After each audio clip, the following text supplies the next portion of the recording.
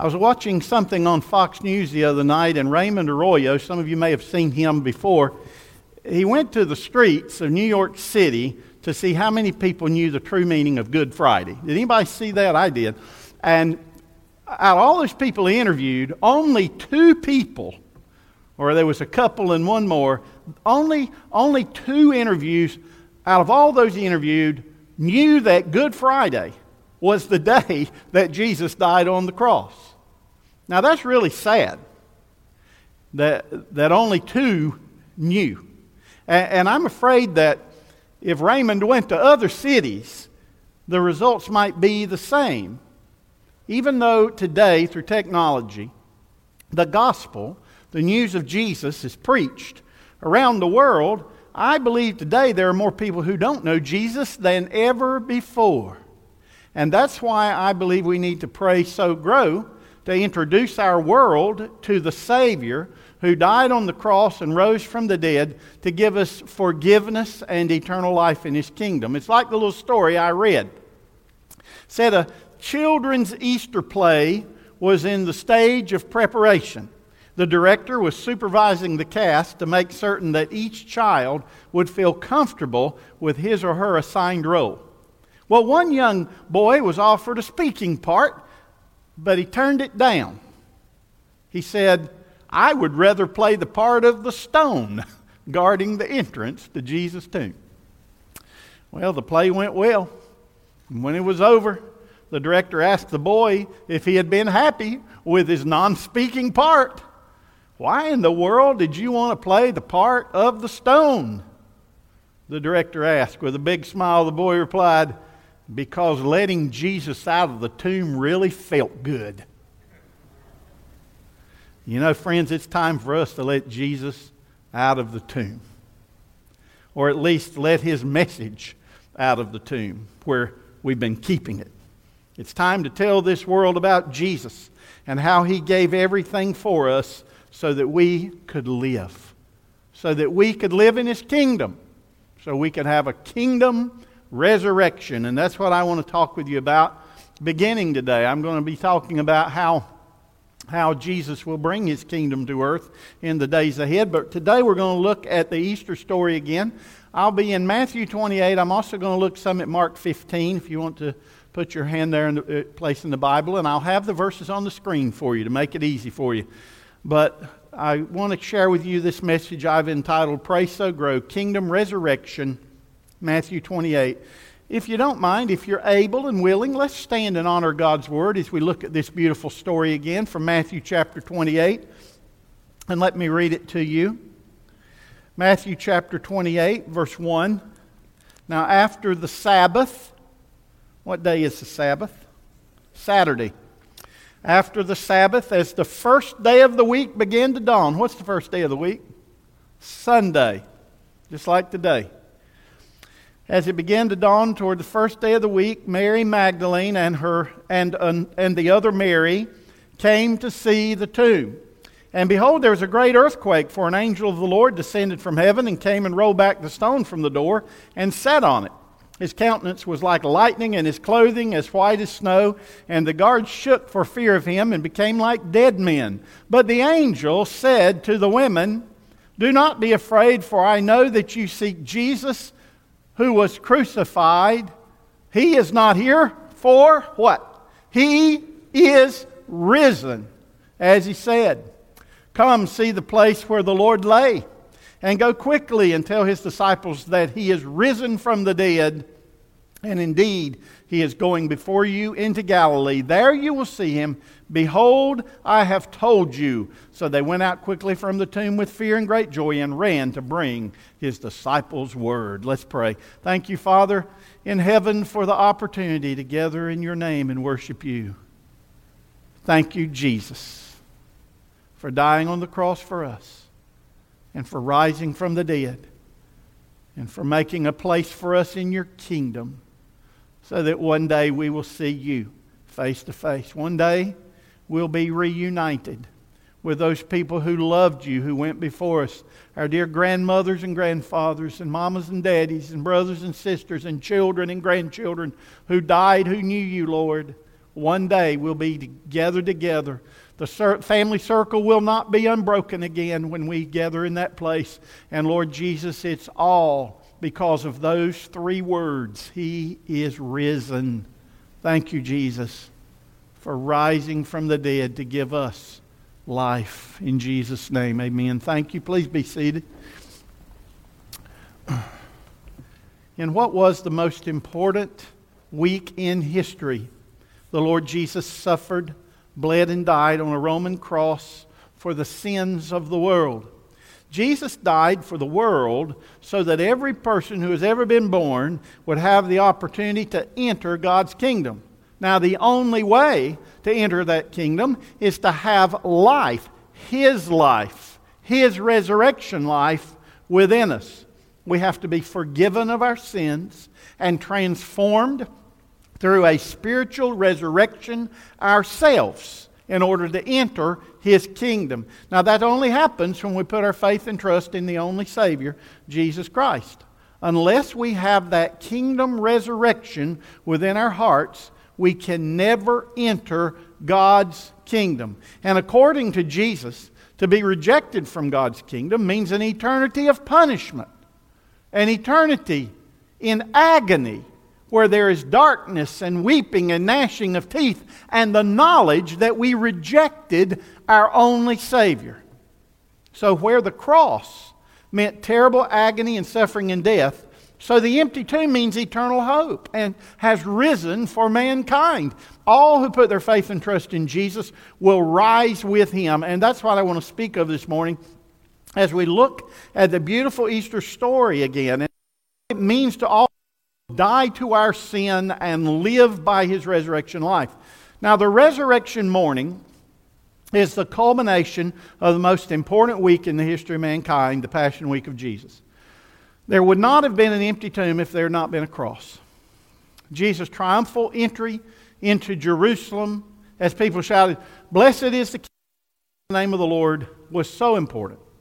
On that day when Jesus rode into Jerusalem, all the hopes of the people were centered on Jesus. In that multitude King, there were the blind who made to see, the deaf who were made to hear, the lame who were made to walk, the demon-possessed who had been set free, the hungry who had been fed. On that road, hundreds or even thousands of people were proclaiming that Jesus was King. They wanted so much to believe that Jesus was their long-awaited promised Messiah, their deliverer.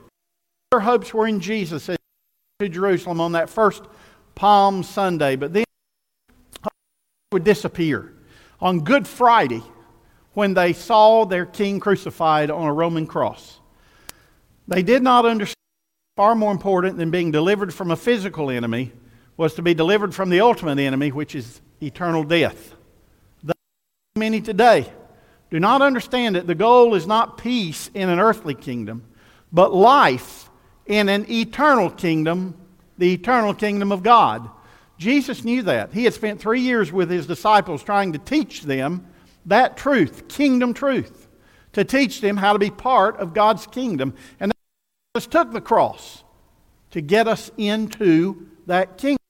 So on Thursday of that week, Jesus declared Himself to be the Passover lamb with that Last Supper. That night, He prayed in the garden. He said, if there's any other way that they could be saved, let this cup pass from me. But there was no other way. Nevertheless, not my will, but thine be done, He prayed. Judas led a band of soldiers to the Garden of Gethsemane and arrested Him. He went before the religious leaders and the political leaders. He was arrested. He was taken eventually to the Roman procurator, the Roman authority, Pontius Pilate, who sentenced Him to crucifixion. We see in Matthew 27, verses 27 through 30, the soldiers of the governor took Jesus into the praetorium and gathered the whole garrison around Him, stripped Him and put a robe on Him, and when they had twisted a crown of thorns, they put it on His head and a reed in His right hand, and they bowed the knee before Him and mocked Him, saying, "Hail, King of the Jews!" Then they spat on Jesus and took the reed and struck Him on the head. And when they had mocked Him, they took the robe off Him and put His own clothes on Him and led Him away to be crucified. Crucifixion. Horrible way to die. It was not invented by the Romans, but we might say it was perfected by the Romans. At the Praetorium, Jesus was severely flogged or scourged. Scourging was the act of whipping with a specially designed whip made of several single or braided leather strips of various lengths, in which small iron balls or sharp pieces of sheep bone were interspersed along the strips. Scourging was called the half-death because about approximately half the people who were scourged died. The Jews only allowed 39 lashes with the scourge because, according to their law, if a man were beaten beyond 39 lashes, he was declared dead. The Romans, on the other hand, used several soldiers, lictors, and would sometimes literally beat a man to death. For scourging, the man was stripped of his clothing, and his hands were tied to an upright post. His back and legs were flogged either by two soldiers or by one who alternated positions. The scourging was intended to weaken the victim to a state just short of collapse or death. As the Roman soldiers repeatedly struck the victim's back with full force, the iron balls in the strips would bruise the flesh and raise the flesh, while the barb-like bone would rip the flesh. The Roman soldiers repeatedly struck the back, and the skin opened up and bled and bled. As the flogging continued, lacerations would tear into the underlying skeletal muscles and produce a quivering of raw, bleeding flesh. That's what Jesus endured. His back ripped open, blood pouring from his wounds. As I said, many times a victim would not survive the brutal beating, but Jesus did survive because Jesus knew there was more he had to do to pay for the horrible crimes that you and I have committed against God. The prophet Isaiah said, "Surely he has borne our griefs and carried our sorrows. Yet we esteemed him stricken, smitten by God, and afflicted. But he was wounded for our transgressions. He was bruised for our iniquities. The chastisement for our peace was upon him. And with his stripes, we are healed." It's important for us to remember that with every lash that ripped open the flesh of his back, Jesus shed his blood for you and for me. The blood didn't just run from the cross, from the holes in his hands and feet. The blood flowed from the crown of thorns in his head, from the lacerations on his back. He bled and bled because Jesus' blood was paying the price for the sins of you and of me and of every person who has ever been born. Jesus bled and bled because he was giving it all. He was giving every ounce of his blood, paying the price for our salvation with his blood. A price that was so great. Even one sin that we commit against God can keep us out of the kingdom of God. One sin is enough in the sight of a holy God for him to banish us forever from his kingdom. That's why Jesus shed his blood, so that we might be forgiven. Peter said, "You were not redeemed with corruptible things like silver and gold from your aimless conduct received by tradition from your fathers, but with the precious blood of Christ, as of a lamb without blemish and without spot." Peter said some people think they could buy their way into heaven. Some people think they could pray for someone else, and that prayer would be enough to get them into heaven. Some people think the water of baptism will get them into heaven. Some people think that by taking of the wine and the bread every week, that will get them into heaven. Friends, the blood of Jesus is the only thing that can get us into heaven. It's the only thing. That's why the suffering and death of Jesus had to be so great, because the sin of mankind was so great.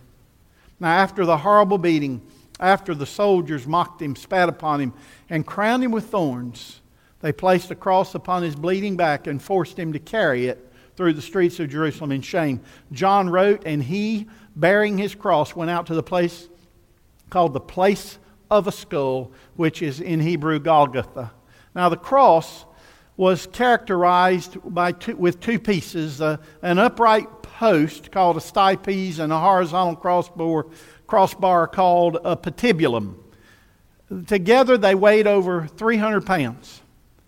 The condemned man's arms were tied to the patibulum, and he carried that through that crossbar, which weighed about 100 pounds. He carried it from the flogging post to the site of crucifixion outside the city. The procession to the site of crucifixion was led by a complete military guard headed by a centurion, a Roman centurion. One of the soldiers carried a sign upon which the condemned man's name and crime were displayed. Later, the sign would be attached to the top of the cross. The Roman guard would not leave the victim. The Roman guards would not leave the victim until they were sure that he had died. Now, Jesus was so weak from his brutal torture and blood loss that as he carried the crossbar, he fell beneath the weight of it. Mark tells us in Mark 15, then they compelled a certain man, Simon of Cyrene, the father of Alexander and Rufus, as he was coming out of the country and passing by, to bear his cross. And they brought Jesus to the place of Golgotha, which is translated place of a skull. Outside the city walls stood the heavy upright posts where Rome would crucify her victims. That's where the patibulum would be placed. Sometimes the patibulum had a hole in the center of it and would fit over the top of the post of the stipes. To prolong the crucifixion process, a horizontal block or plank serving as a crude seat, we don't have it on our cross, but it was placed about halfway up the cross, a place where they could kind of sit while they were hanging there. You see, crucifixion was not designed to be a fast death. Crucifixion was designed to be a slow, agonizing death. They wanted their victims to stay alive and suffer because crucifixion was reserved for crimes against Rome, reserved for those who had committed treason against the Roman Empire. So Jesus carried that patibulum outside the walls of Jerusalem, out to that hill, Golgotha. In Latin, it's Calvaria. That's why we call it Calvary. And he carried it up there. Now, when he got there, at the side of the crucifixion by Roman law, the victim had to be given a bitter drink of wine mixed with myrrh or gall as a mild pain reliever. A Roman soldier would fill a sponge with the mixture and hold it up to Jesus' lips. But according to the Scriptures, he refused it. Jesus was then thrown to the ground on his back with his arms outstretched along the crossbar. Tapered iron spikes, approximately 5 to 9 inches long, were driven through behind the hands through the wrist. And then on the crossbar, and the victim, with his ropes tied around his hands and the nails holding him to the cross, was lifted up to be placed over the stipes, over the post. Now, it is said that when the body was lifted on that crossbar, that the spikes going through the wrist severed the medial nerve, and it felt like lightning struck the victim, and the victim would convulse. Once he was there, his feet were nailed to the cross. And sometimes in Roman crucifixion, they nailed 2 nails through the sides of the cross. But in Jesus' instance, they nailed him right through the front, through both bones, with a long spike. After the cross was raised, a sign was attached by nails or cords just above his head. Mark again tells us, now it was the 3rd hour, Mark 15:25, it was the 3rd hour. Remember, the 3rd hour, first hour starts at 6 a.m. The 3rd hour is at 9 a.m. It was the 3rd hour and they crucified him. And the inscription of his accusation was written above. They put a sign up, the King of the Jews. With him they also crucified 2 robbers, one on his right hand and the other on his left. So the scripture was fulfilled which said, and he was numbered with the transgressors.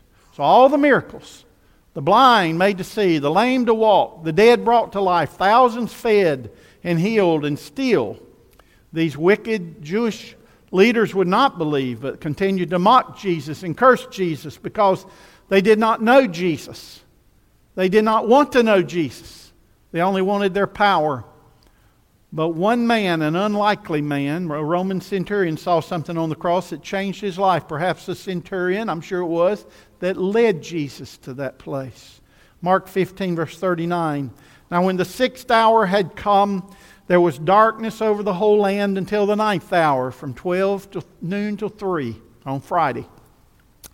And at the 9th hour, Jesus cried out with a loud voice, saying, Eli, Eli, Eli, lama sabachthani, which is translated, my God, why have you forsaken me? Some of those who stood by when they heard that said, look, he's calling for Elijah.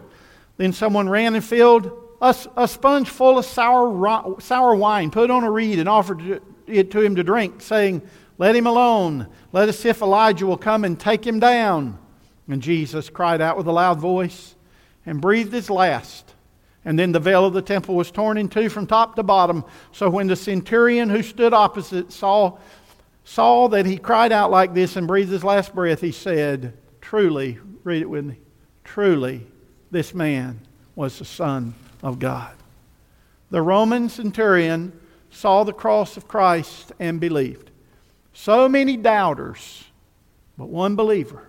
Friends, we are all there. We're all there. Look at the cross. The jealous Jews, the brutal soldiers, the repentant sinner, the believing Gentile. Look at the cross. We were all there, all guilty, all needing that Savior. Jesus on the cross is that Savior, the only Savior. And one day, I, as a little boy, looked at that cross. And like that Roman centurion, I believed. And Jesus came into my heart. That's what the cross means to me.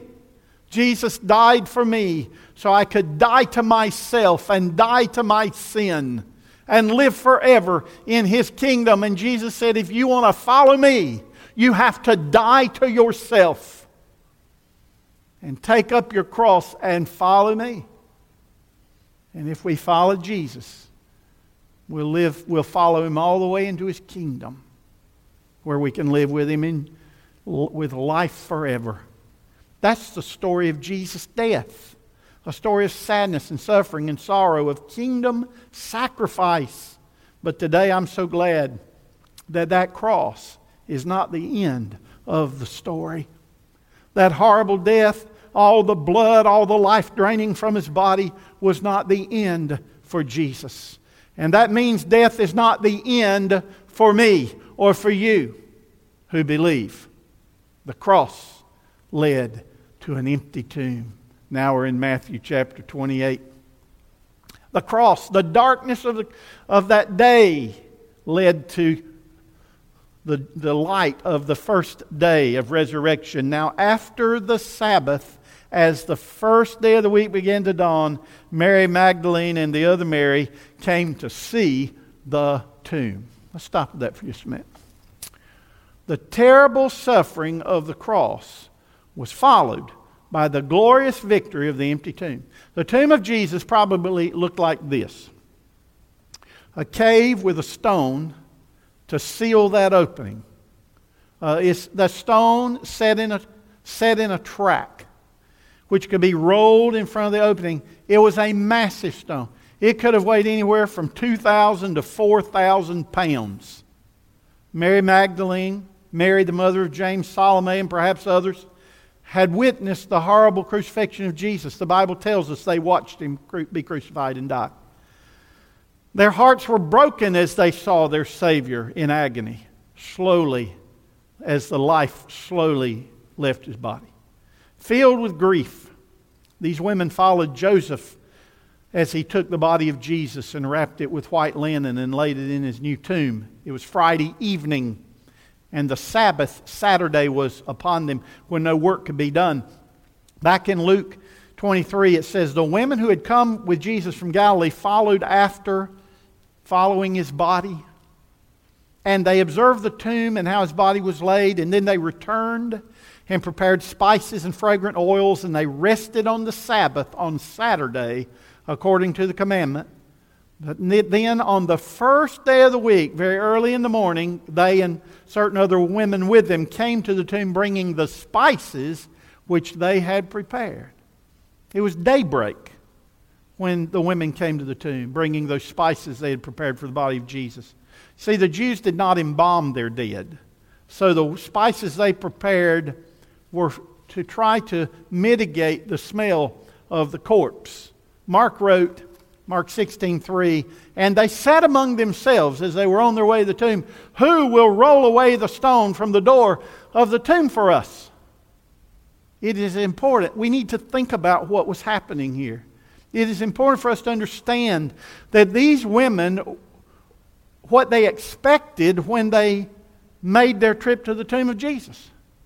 They brought spices to anoint a decaying body. They were concerned about the huge stone blocking the door.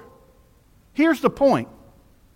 These women, disciples of Jesus, who had watched him die, who had followed Jesus, who had watched him, who had seen him buried, all they expected to see on that first day of the week was a dead Jesus.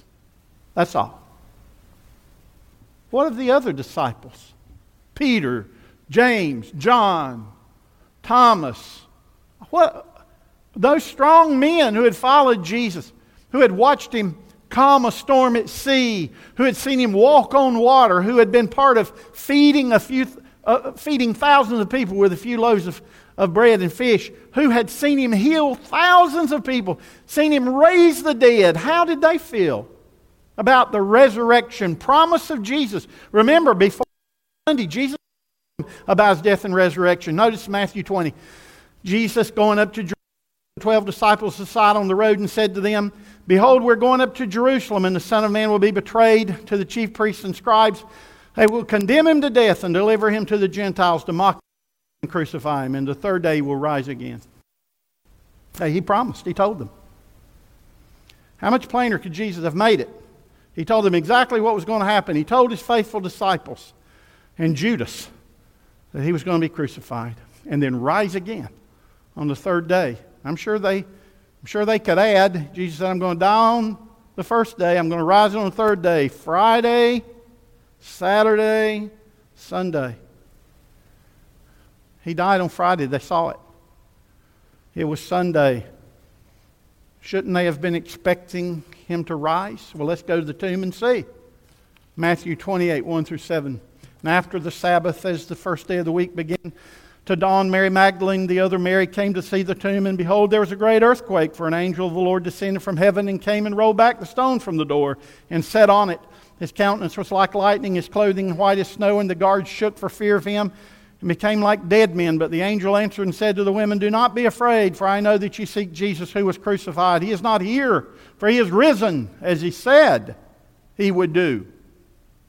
Come, see the place where the Lord lay, and go quickly and tell his disciples that he is risen from the dead. And indeed, he is going before you into Galilee. There you will see him. Behold, I have told you. The women came expecting a dead body, but they found a shining angel from heaven. They were met with surprise.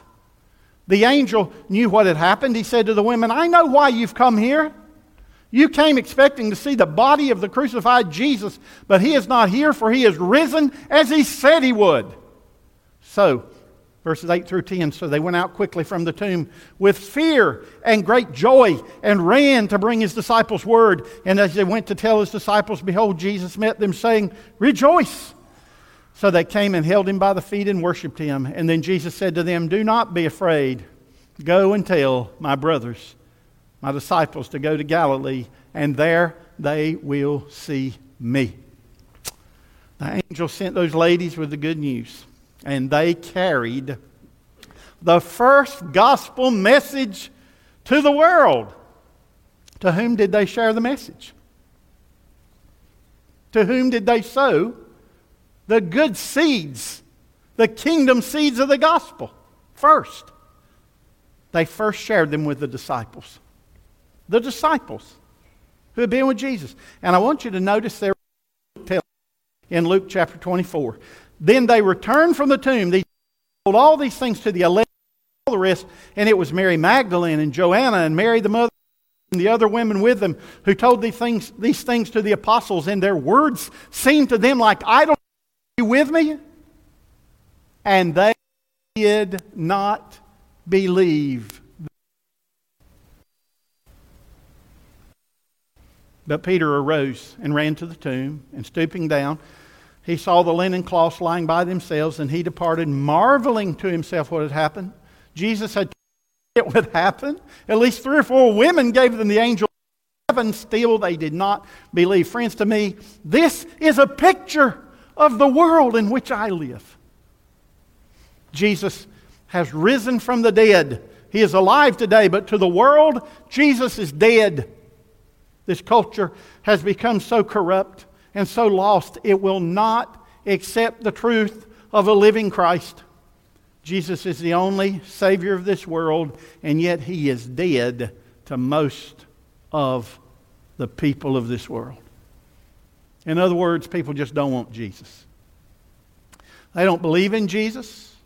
They don't want to hear about Jesus. But even sadder to me is the fact that most Christians today don't really believe what Jesus said. That's right.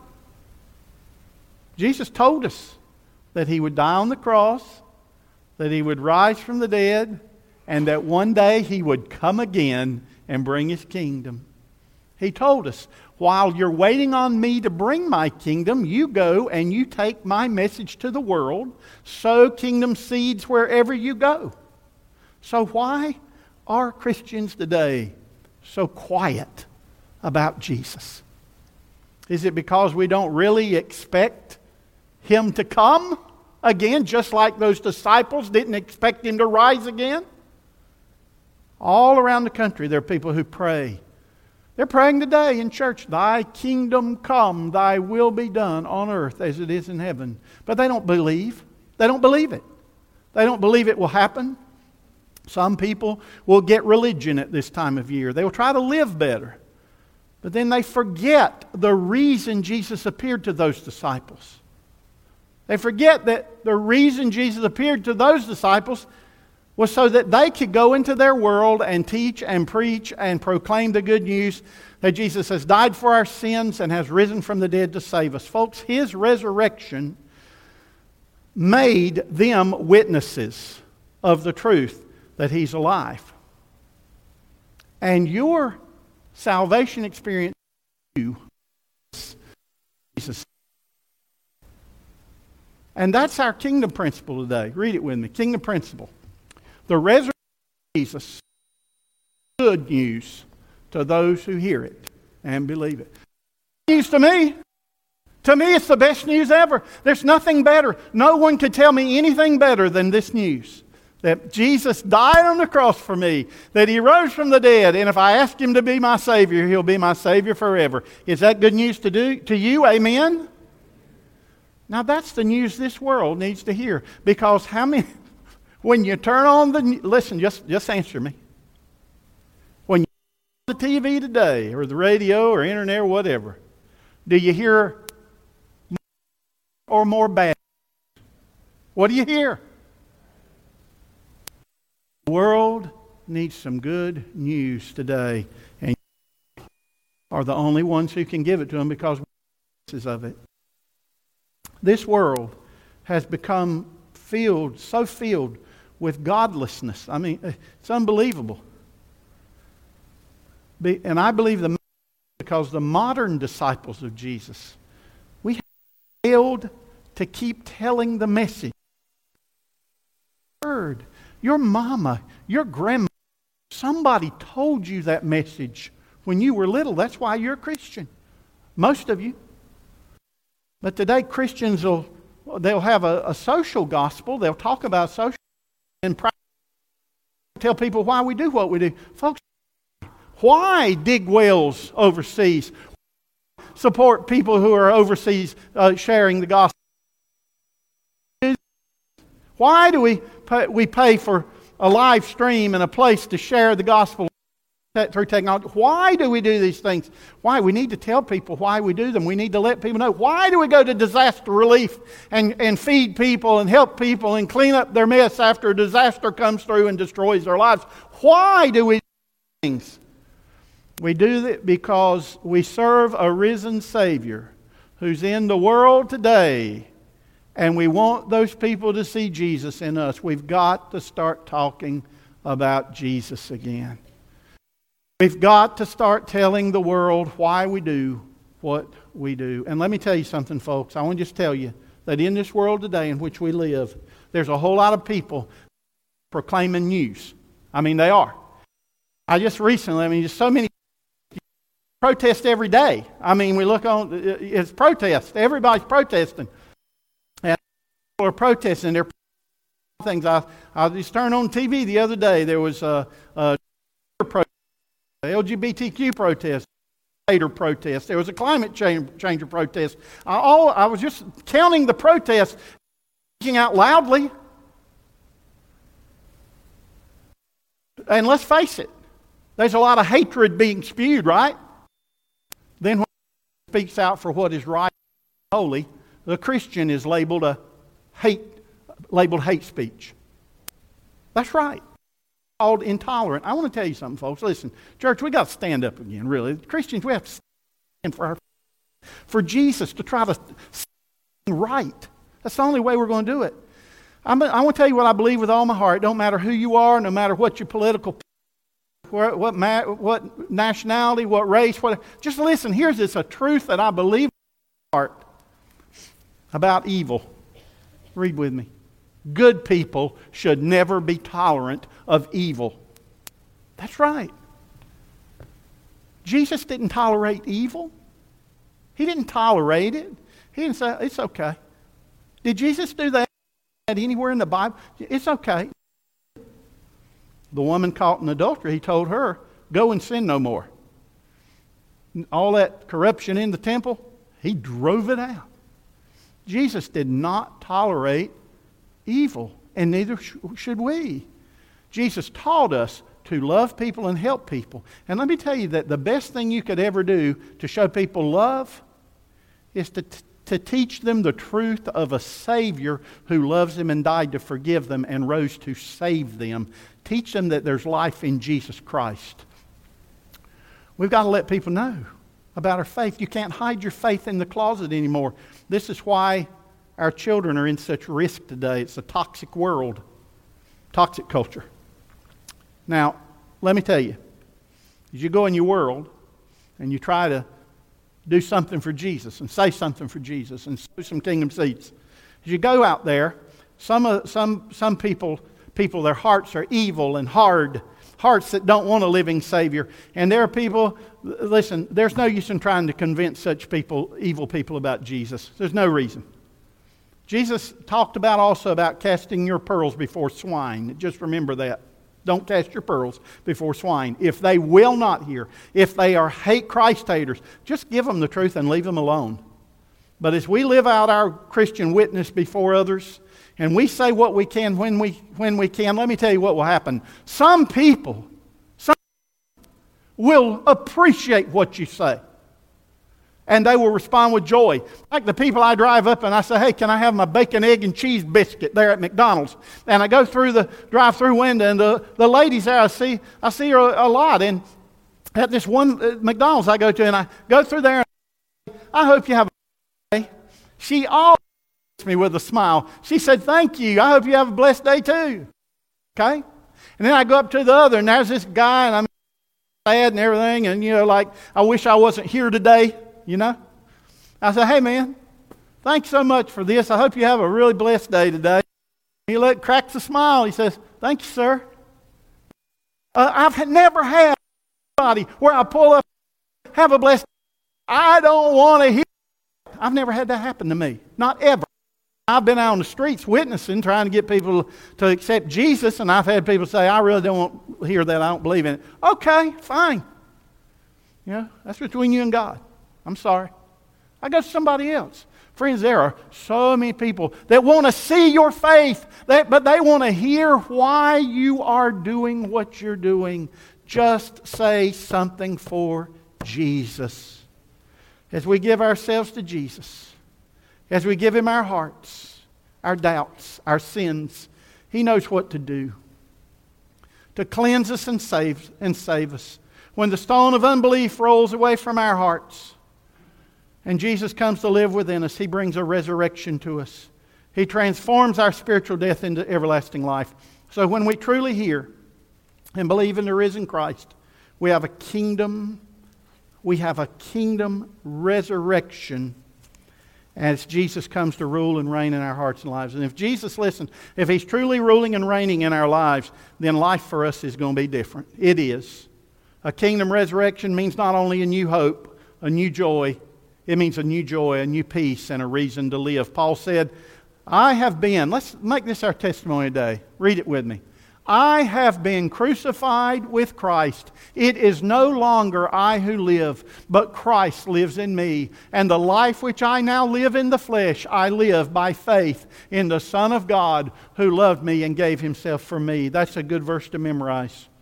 Since I've believed in the risen Christ, Paul said, since I've believed in the risen Christ, I don't live by my own power nor for my own purposes, but I now live for Jesus. Can you say that today? Can you say that you're so grateful for what Jesus did for you, that the story of the cross, His suffering and death has gripped you so much? That the empty tomb with His glorious resurrection has made such a difference in your life that you want to die to your own selfish ambitions and you want to live every day to honor Jesus. That's what He wants us to do. He's not asking us to die on a cross for Him. He's asking us to take up our cross and do what we're supposed to do and keep our faith in Him and our Christian witness in the things we say and do, even when the most times come. Then our faith doesn't fall. And that's what Jesus wants us to do. That in the middle of all the people around us, we keep following Jesus no matter what. The people around you need to see that. And as you follow Him, as you display the power of His resurrection in you, it will make a difference. In some who will receive that, will receive those kingdom seeds and will come to know your Savior. We just need to show others today how much Jesus means to us and how much we believe that He loves them and wants to save them. Because even those people that really are the most evil of all, Jesus wants to save them. Even those people who are misguided and misinformed and living an evil life, Jesus wants to save them because He loves them. And like these first people who saw the empty tomb and the risen Christ, so we must live our faith because we know He's alive, don't we? How do I know He lives? How do you know He lives? Because He lives where? In my heart. Near Mobile, Alabama, there was a railroad bridge that spanned a big bayou. The date was September 22nd, 1993. It was a foggy morning just before daybreak when a tugboat accidentally pushed a barge into the bayou. The drifting barge slammed into the bridge.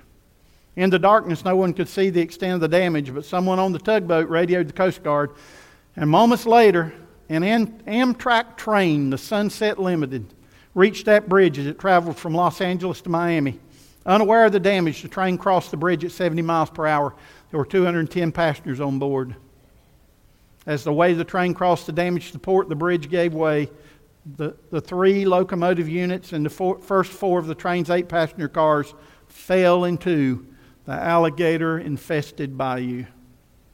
The darkness and fog was thickened by fire and smoke.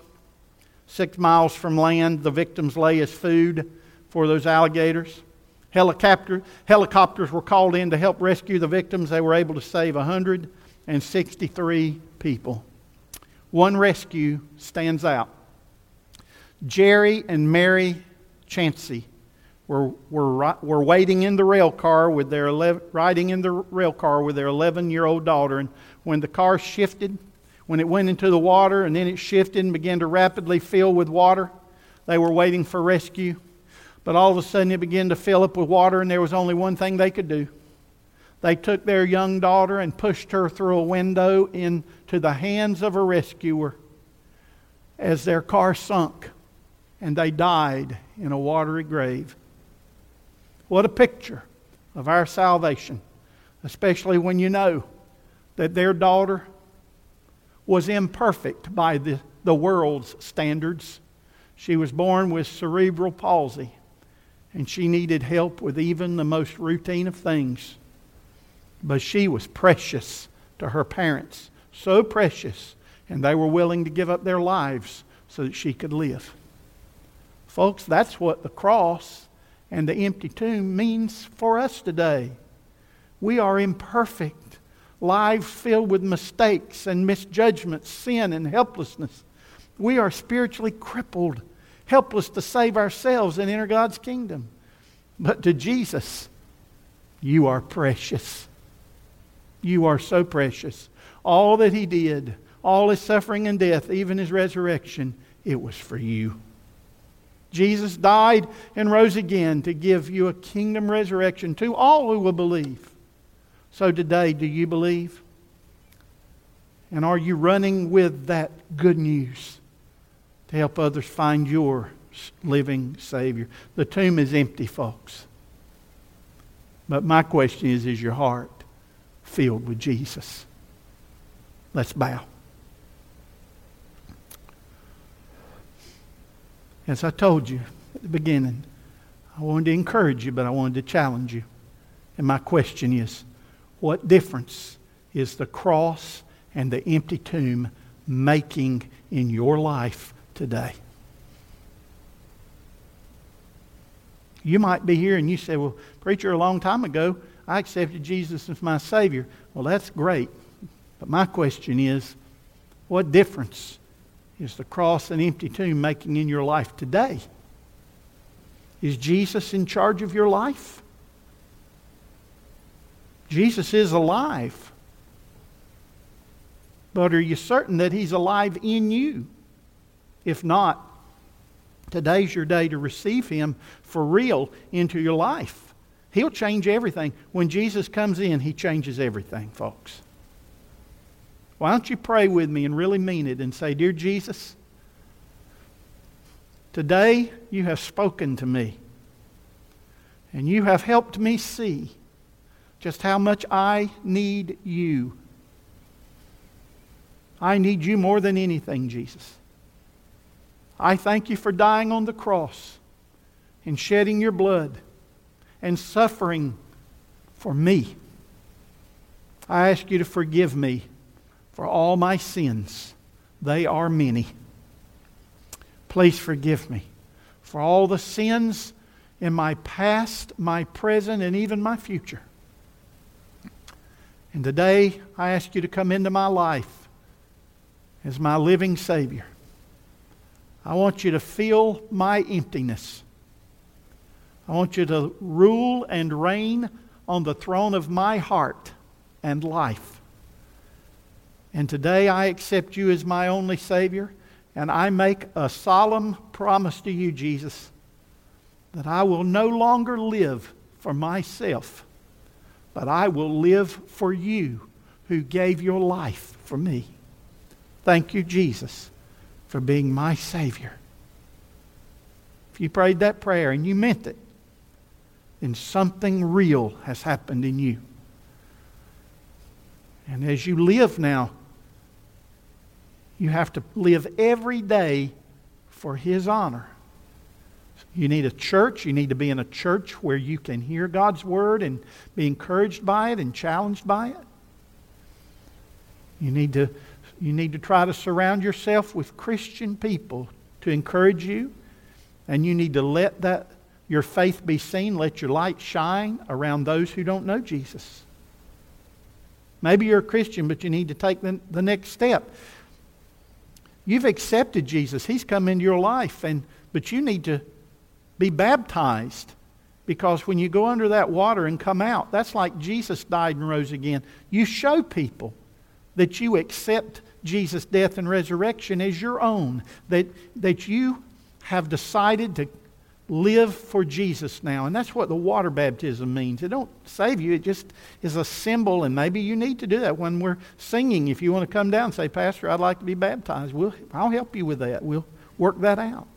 Maybe you need to join this church. God's brought you here. You know that. Or maybe you just need to get back in church. Whatever it is that God is wanting you to do, that's between you and God. Let Him speak to you today and do something. Do something that He wants you to do. Respond to Him. Maybe there's something in you, some habit, some worry, some sin that needs to die so that you can live in Jesus' resurrection power. Today's the day to lay that down. You might want to pray at an altar and just say, well, I'm going to just symbolically bring that down to the front. The cameras will be off. And all you have to do is just come down. If you want to pray, just put it down and say, okay, God, this is it. Or where you are, you can pray, but say, God, I'm just laying this down. When I leave this place, it's going to stay here. Lord, I don't know what you said to people. There's a lot of people here today. But whatever it is, Lord, I pray every one of us will do what you've called us to do. In Jesus' name, amen. Let's sing, Brother Steve. Stand with us as we sing, Only Trust Him.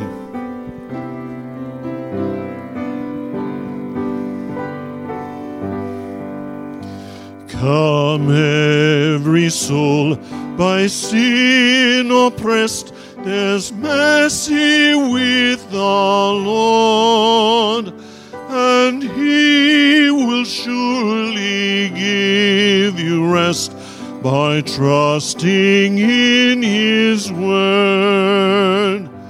Only trust Him, only trust Him, only trust Him now.